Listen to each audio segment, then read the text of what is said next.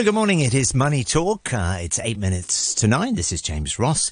And it's time for us to take a view on Japan. And I'm joined in the studio. He's normally based in Tokyo, but he's here in Hong Kong. Neil Newman, investment strategist at japanmacro.com. Good morning, Neil. Yes, good morning, James. Nice to have you on the show. I mean, we've been following quite closely the yen dollar over the last month or so, particularly as it's fluctuated. You know, I think at one point it got to 152 to the dollar or thereabouts, but it's come down a bit from there. What's going on with the dollar and the yen at the moment? Well, this is something that really excites me, because very early in my career, one of the first sayings I learned was, "A trend is your friend.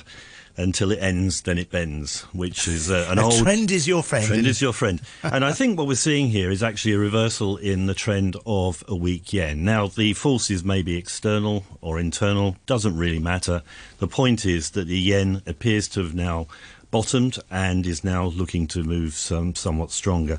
I mean, if you go back a couple of years, we had the yen dollar at around 103, I think, at the beginning of 2021, and we're looking at a 150 now. So that's an incredible move for any currency. I think I remember it being down about 80 at one point. It was at one point, and actually a very good friend of mine did a very nice trade, and she's still holding the position. So yeah, I mean, it's quite a volatile currency, but it has a massive impact on Japan, on the economy, on the people.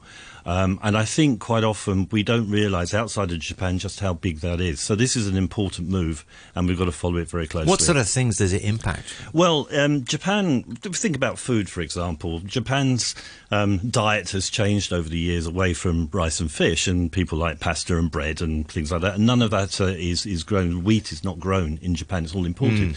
So Japan actually imports around 63% of the food it eats now. And of course, that's paid for principally, obviously, in foreign currencies, and a lot of it being dollars. But maybe even more so, energy. Japan is very resource poor. And so 94% of Japan's primary energy needs is imported, and 97% of its oil. So whether the yen was weakening to that point, I think middle of last year, or towards the end of last year, where we saw the 150 level again, the cost of importing energy went from 3% of GDP to 6% of GDP. It's a massive bill. And so that, obviously, it's push inflation that hits the average person, industry, everybody, and the voters. And, you know, you see people turning against popularity of the government, and even the Bank of Japan getting some flack over it. Well, you know, I'm sure we're very sympathetic to Japan and the Japanese for being in that position, and we can talk about what's caused that in a second. But I suppose what it does give is opportunities, and we're seeing quite a lot of positivity about Japan generally at the moment. You know, with a move away perhaps from a focus directly on China, but also, you know, the yen dollar being in the current state, that does give the opportunity, you know, for foreign companies who want to come into Japan, right? Well, exactly. And the conversations I've had over the past year with investors, principally because of what I've been doing, it's actually stock market, but we have seen very large investment into property, hard assets in Japan. But the investment community seems to be out there, the foreigners seem to be out there waiting for the turn in the yen, because although the Japanese stock markets have performed quite well in domestic currency and yen basis, in dollars they haven't. And yet, you know, it's a very familiar but equally forgotten market. Everybody knows big Japanese companies. Everybody kind of knows what they do. But the actual investment expertise has somewhat got lost over the years. So it seems to me that, you know, this is a window of opportunity at the moment with the weak yen to invest in Japan, and certainly there has been quite strong evidence of this happening. And as I say, the big foreign investors that I've been speaking to in America, through France, in Germany, and also Scandinavia, are all saying the same kind of thing. Very interested in Japan, need to see the currency strengthen. What about property? I mean, property in Japan has long been seen as really very stable, because it never really went up, never really went down. It was always, stable. But we are hearing quite a bit now that mainland folks are interested in buying properties in Japan, perhaps because that's some place to put their money. Is that going to affect the property market? Are we going to see some changes there, do you think? Well, I think property, so if you look at Japan as a whole and property as a whole overall in Japan, yes, there's not an awful lot of volatility. It is generally rising.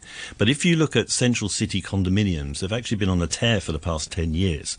And these have been extremely strong due to migration effect of people moving from the countryside into the cities. So you've got to pick your spots in the Japanese property market. But more recently, there's been a lot of interest in commercial property, warehousing, things like that, which is all starting to pick up. There are some very good statistics on this that comes out of one of the ministries, which you can follow quite closely.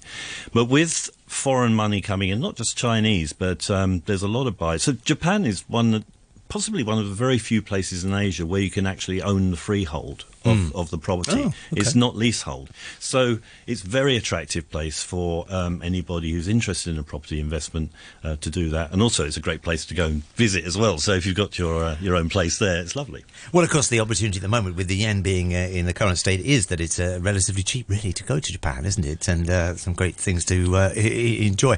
Just turning to inflation, one of the things, from outside that, often puzzles us, those of us who don't know too much about Japan is what's going on with the Bank of Japan and what are they doing with their interest rates. We hear so much about the Fed and so on, the ECB and so on, but Japan has this sort of slightly different way of looking at interest rates, doesn't it? Right, so the Bank of Japan, basically there are three things they're going to do. They do. One, they maintain a negative overnight interest rate, and so they basically keep a lot of cash flooding around the market. So the idea is that money is very cheap and people should spend it. They peg the JGBs, so the 10-year JGB, they call it yield curve control, and they basically control interest rates that way. And then they have targets on inflation. They call it an overshoot policy. So really what they want to see, what the bank wants to see, is a core 2% stable inflation, which is normal. And it's close to all of that. It's nearly all done. It's nearly all fixed. So I imagine that we will see in the very short term those three things: the negative interest rates, the yield curve control, and this overshoot plan will be finishing.